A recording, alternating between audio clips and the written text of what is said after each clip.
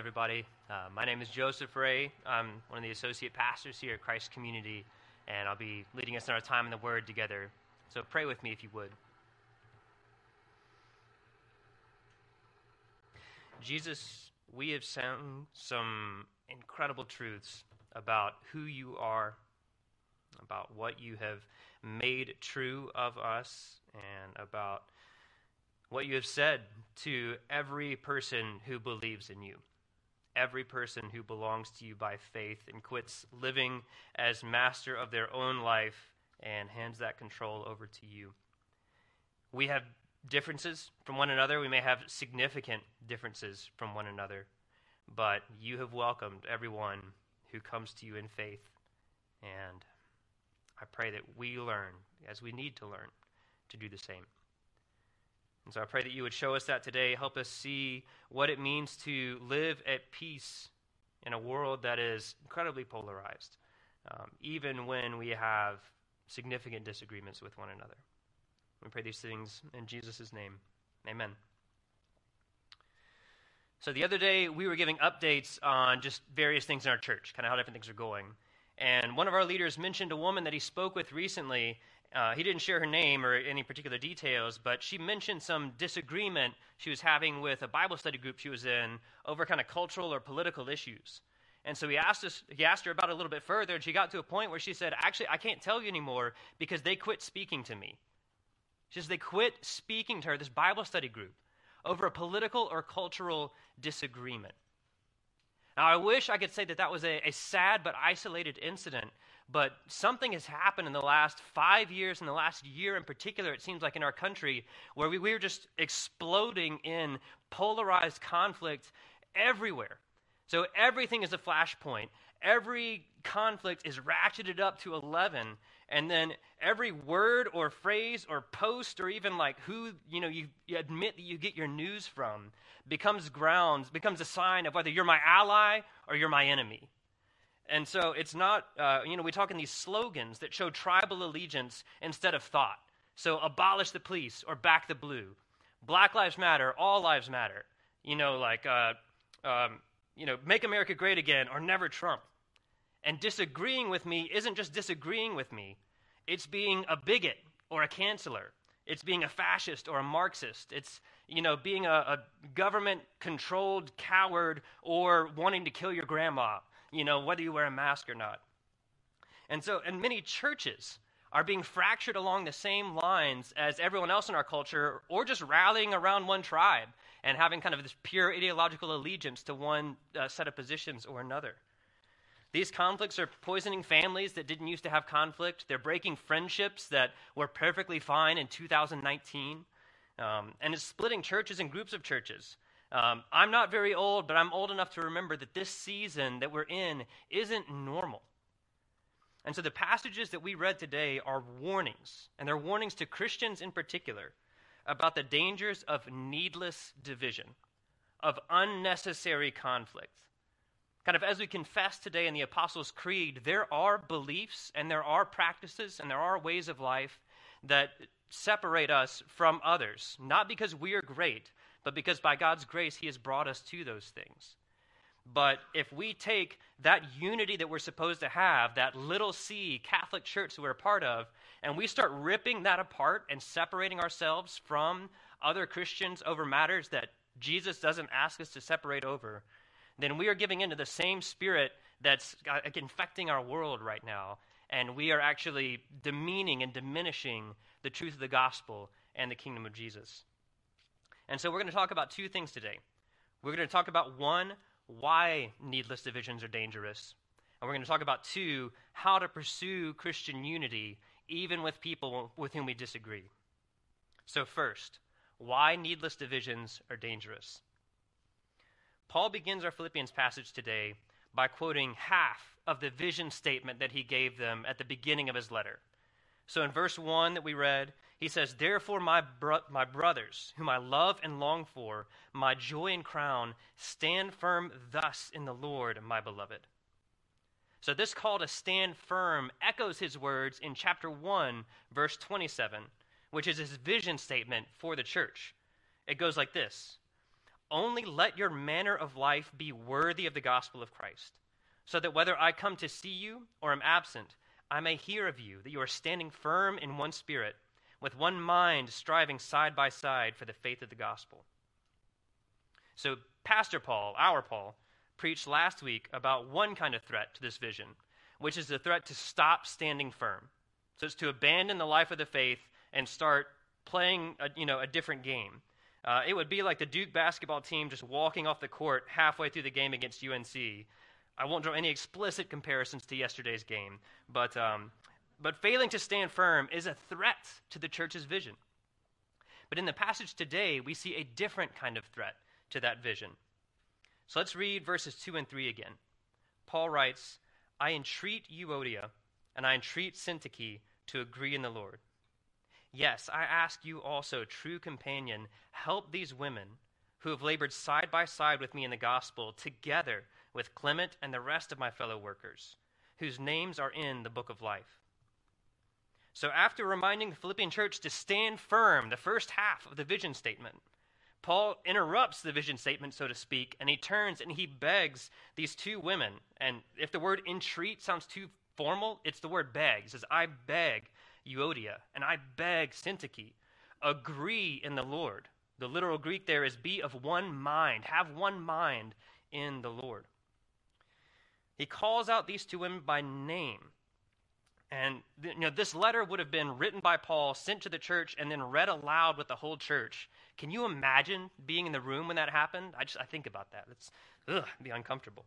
But I want to make one quick aside before we go further. If you're new here or you're investigating Christianity, you might bristle at the Apostle Paul calling out two women by name like this. And I want to say two things quickly to that. First, Paul calls out specific men in lots of other places, so this isn't a gendered thing. And then second, in verse 3 that we just read, Paul uses very respectful, honoring language to describe these women. So he says, they've labored side by side with me in the gospel together with Clement and my fellow workers. Their names are in the book of life. So he describes these women as pillars of their church. They are core members. And so he's calling them out not because they're nobodies, but because their unity, because of their visible status within the church, is a really important thing. So there was a Roman pagan writer named Celsus demeaned Christianity in its early days as a religion of women, slaves, and children, because in a sense it was. Because the gospel gave honor and hope to groups that were marginalized in Roman society. So just wanted to address that aside over. But this is going to lead to our focus today. When Paul asks them to agree, he gives no opinion about the substance of their disagreement. He doesn't say, Euodia, think like Syntyche. He doesn't say, Syntyche, apologize to Euodia. He doesn't mention anything about that. And that means that their conflict is not over something that's primary to the gospel. Paul is all about some conflict over things that are primary to the gospel. He will call people out. And so the fact that he doesn't mention anything related to that means that this is a conflict that's over something secondary. This is an unnecessary division between these women. And the fact that Paul addresses it after calling the Philippians' attention back to this vision statement of standing firm in the gospel, striving side by side for the faith, means that this division, this disunity, is a threat to their church. And it's not just a threat, it's a threat that has to be addressed because it can be as dangerous to the church's public witness and to the souls, as we're going to see, of individual men and women as abandoning the Christian life. It's on par with that. So in fact, causing unnecessary conflict and division is, in a sense, abandoning the Christian life. So listen to what Paul writes in another one of his letters to Titus. He writes this, as for a person who stirs up division, after warning him once and then twice, have nothing more to do with him. Knowing that such a person is warped and sinful, he is self-condemned. Warped, self-condemned. Paul gives the same command, the same kind of warning about a man who's in a relationship with his father's second wife. He says, put that man out of the church until he repents. He says the same exact thing about, moral immorality or moral failure that he says the same thing about unnecessary division and divisiveness. It's conditions for removing someone from the church until they repent. It's a danger to their soul. And before we go farther, there's just one quick way to apply this. If you follow the news or cultural issues in whatever way, you have people that you're watching or listening to or reading. And part of news analysis and cultural commentary is trying to sift, kind of truth and falsehood, wisdom and folly. And that's at root, that's a good thing. That's not a bad thing. But there's at least one commentator, he's a Christian pastor actually, that I totally stopped reading because I finally realized at a certain point, he just picks fights. And some of the fights he picks were over issues worth addressing, but many weren't. And he would label and misrepresent and demean people who disagreed with him on matters that weren't essential to the Christian faith. And so he's stirring up division, and it's just a voice that I didn't need in my head anymore. And so for you, if you have a voice in your life, whether it's a news intake or something else, but who regularly misrepresents, slanders, labels, and attacks others, I'm not going to say that you have to switch them off, but it's at least worth asking the question, is this a voice I really need in my head? Is this a person who's really helping me think about things in a meaningful way? If they're leading me to want to cut off from myself relationships with people who, as a Christian, I would be required, if nothing else, I would want to embrace in love. That's just worth asking. Because like Paul said, people obsessed with division and dissension, they aren't living the way that Christians are supposed to live. So that's one danger of needless division. And the second danger is that needless division cuts us off from people who also belong to Jesus. Every Christian, regardless of race or age or background or socioeconomic status, has been reconciled to God because of one condition. That we have been joined by God's grace to one person, the fully divine and fully human Jesus Christ. That's the one way that all of us are in. Paul writes this in another letter. He writes, "For Jesus himself is our peace, who has made us both one, and has broken down in his flesh the dividing wall of hostility, by abolishing the law of commandments expressed in ordinances, that he might create in himself one new man in place of the two, so making peace, and might reconcile us both to God in one body through the cross, thereby killing the hostility." Jesus makes peace between divided people because he broke down in his body the line that originally separated God's people from others, the line between Jews and Gentiles. He made it so that all people come to God through faith in his life, his death, and his resurrection, that all of us stand on that same ground and belong to God for the same exact reason, with no one in a position of power or privilege over another, no first class or second class citizens. At one point in his earthly ministry, Jesus says this about marriage. He says, "What God has joined together, let not man separate." So he says that in the context of talking about divorce, that a marriage is a relationship created by God, and it should only be separated under the most extreme conditions. The same thing is true of the church, of the body of Christ. The fights that do get fought in the New Testament, the conflicts that are necessary, because there are some, they're over this. They're over teaching or behavior that leads away from Jesus instead of toward him. That engenders necessary conflict. When Christians are faced with wrong teaching about who Jesus is, or about practices, we see fellow Christians engaging in things that take them out of Jesus' kingdom, that's a ground for a necessary conflict. So things like sexual immorality, lies, envy, greed, gossip, rage, those are matters that we as Christians have to engage on. And then the other kind of necessary conflict in the New Testament is conflict when people who have been welcomed into the body of Christ by God are demeaned or excluded by other Christians. So Paul has to confront Peter, another apostle, at one point, because Peter reverts to the Jewish practice of not eating with Gentiles. So a group of Judaizing Christians come. So they call themselves Christians, but they say you have to adopt the whole Jewish way of life to belong to Jesus. They don't eat with Gentiles. He stops eating with Gentile Christians, and Paul calls him out in public because he is excluding someone that Christ has welcomed. And so Paul also calls out rich Christians in Corinth who would bring these lavish meals to their gatherings. And so they get together as a church to celebrate supper together. They feast and get drunk on their own stuff, and they don't share with poor Christians. And so there are poor people in the room going hungry. Paul says that is not how Christians live. That is not how we show fellowship with one another.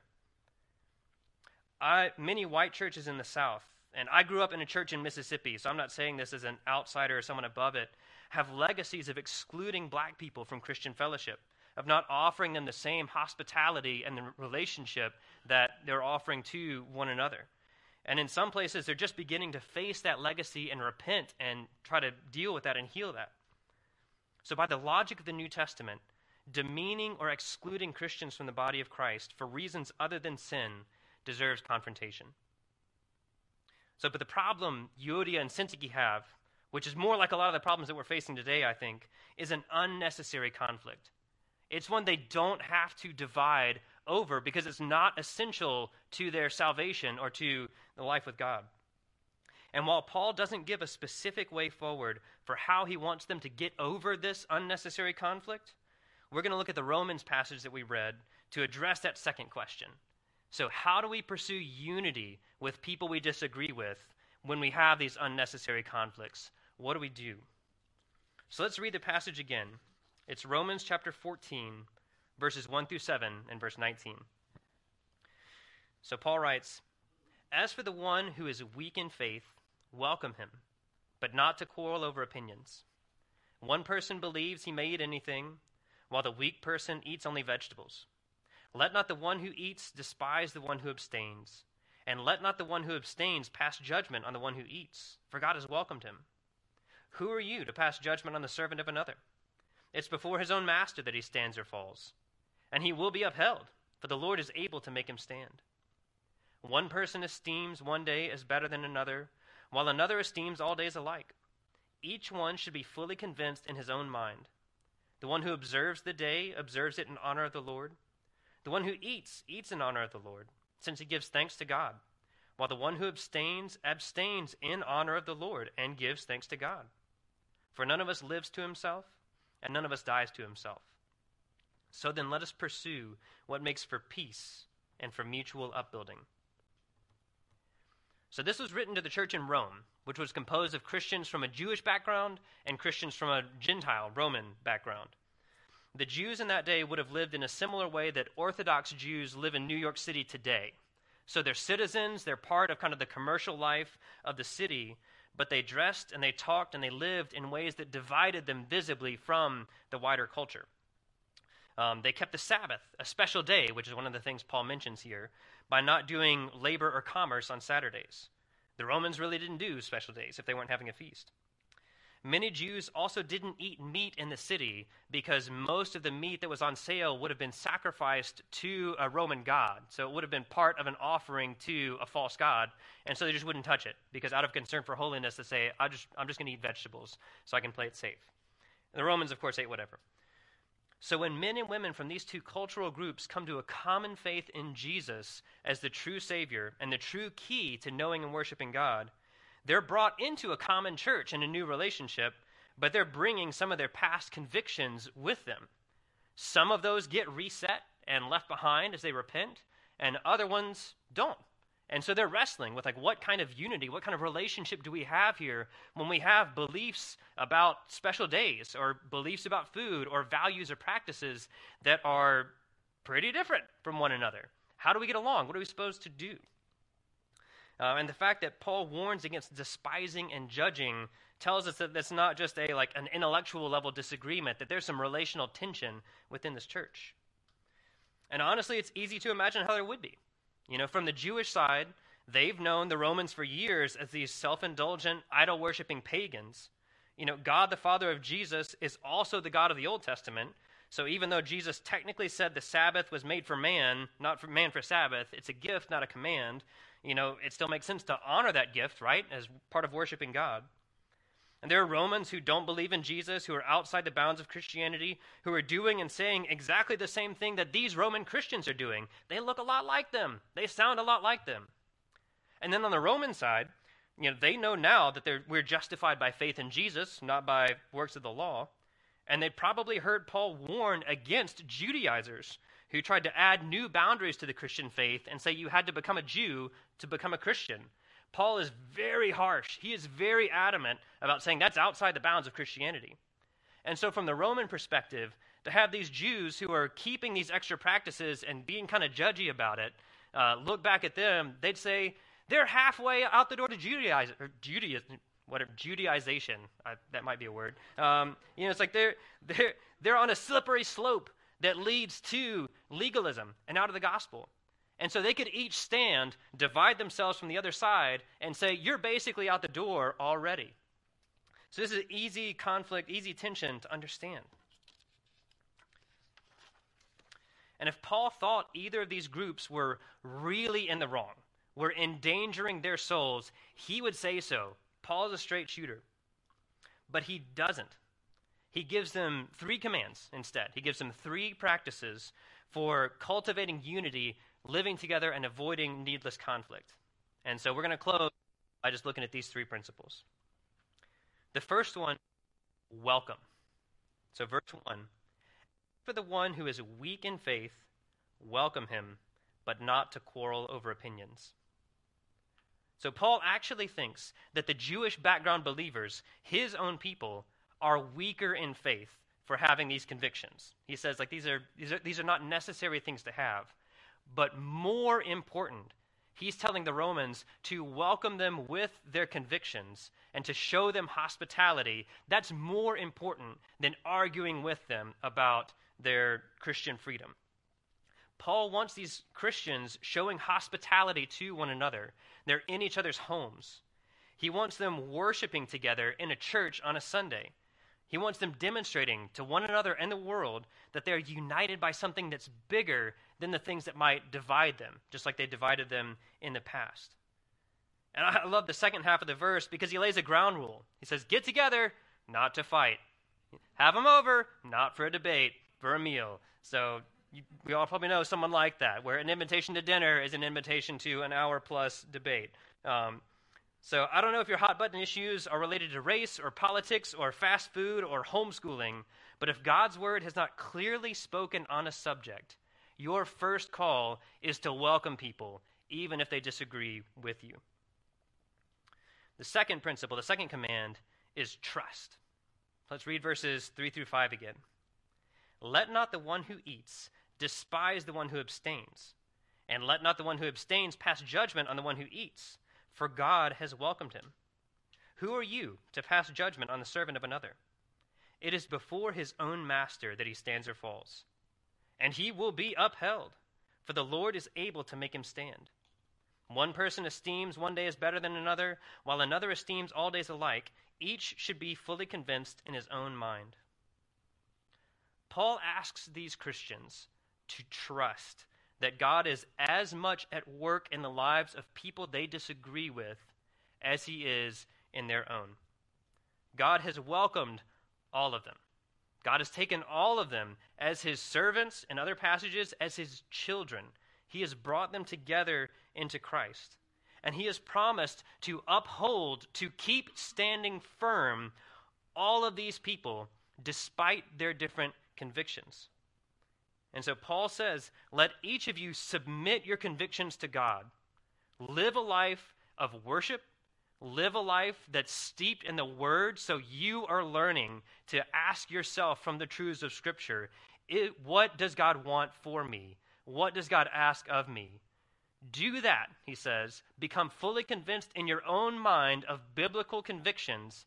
And if they are not outside the bounds of Christianity, what we've talked about, if they're not leading someone away from Jesus or excluding someone who belongs to him, then let other people be convinced as well and trust that they also have the Holy Spirit. I mentioned marriage earlier, which is a relationship where God has created a new unity between two people. Anyone who tells you that married people have exactly the same thoughts and values and habits does not know married people. So marriage doesn't make us uniform. It doesn't turn my wife and me into the same person. Marriage brings us a unity that still maintains some significant differences, that some of which have changed and some of which are probably never going to change. Being of one mind doesn't make us think exactly the same opinion about every single thing. In the same way, the church is going to be composed of people who have some different beliefs and values and habits. They're not all in bounds, and again, if someone's out of bounds, we need to have that confrontation. But probably more of them are in bounds than we tend to be comfortable with, especially because our culture is so narrow in the way it sorts people out. We need to be very careful in listening to God's word to see what is and isn't clear. And we should be quicker to trust that God might be at work in a person's life than we are to look at them with suspicion if they happen to disagree with us. And the third command, the last command, is to build. So verse 19, Paul says, "So then let us pursue what makes for peace and for mutual upbuilding." Paul commands these Christians to build one another instead of tearing one another down, to make the church stronger instead of weaker. So building means worshiping together. It means studying the word together. It means praying together. It means cultivating love and service for one another. To go back to our Philippians passage, Paul wants Euodia and Syntyche of one mind, so they're building each other up instead of tearing each other down and risking tearing their church down with it. Building means caring more about the other person's good than about my opinions. Does this mean allowing false beliefs or sin? No. We confront those things, and we don't have time for a sermon on those things, but that could be its own topic. But our default, our first instinct, should be to move toward other Christians and build up instead of tear down. Our ultimate model for this is Jesus, who gave his own life to create the church and to build us up into heaven itself. He gave up everything, his eternal status, his privilege, his preferences, his relationship with the Father, so that we could come to know him. The meal that we're celebrating this morning, communion, is the celebration of how far he went to make that, because he took bread and he broke it. He said, "This is my body that's broken for you." His body was broken to forgive us of our sins and to earn forgiveness for us, to create a new body. And he also took a cup and he poured it, and he said, "This cup is the new covenant in my blood that was poured out for you."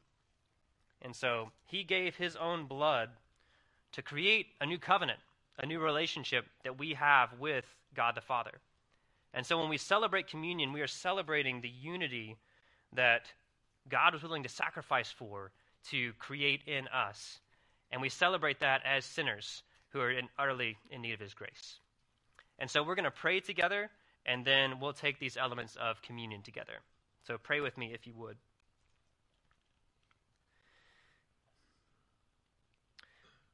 Lord Jesus, you gave your body to make a body. You gave your life so that we could be reconciled to you and reconciled to one another. And there are dimensions of that. There are dimensions of that unity that are difficult. We have different convictions about some things. We have different practices. We have plenty of challenges and conflict. And so I just pray for myself, and I pray for us as a church, the humility to accept that I am the biggest sinner I know, and that if it wasn't for Christ, I wouldn't know anything worthwhile, I wouldn't have anything worthwhile, I wouldn't be anything worthwhile. And I pray that we would have the wisdom to know when we need to have conflict or discussion or confrontation over a necessary matter, and when we need to practice hospitality and welcome someone whom you have welcomed to yourself. We pray these things in Jesus' name. Amen. So the way that we're taking communion in COVID Tide is you should have one of these little packet things. There's sort of a thin film on top you peel off, and here is the bread. So Jesus said, "Take and eat. This is my body."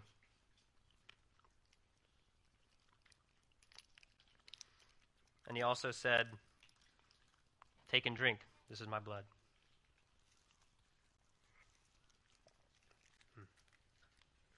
All right, we're going to close today by singing one more song.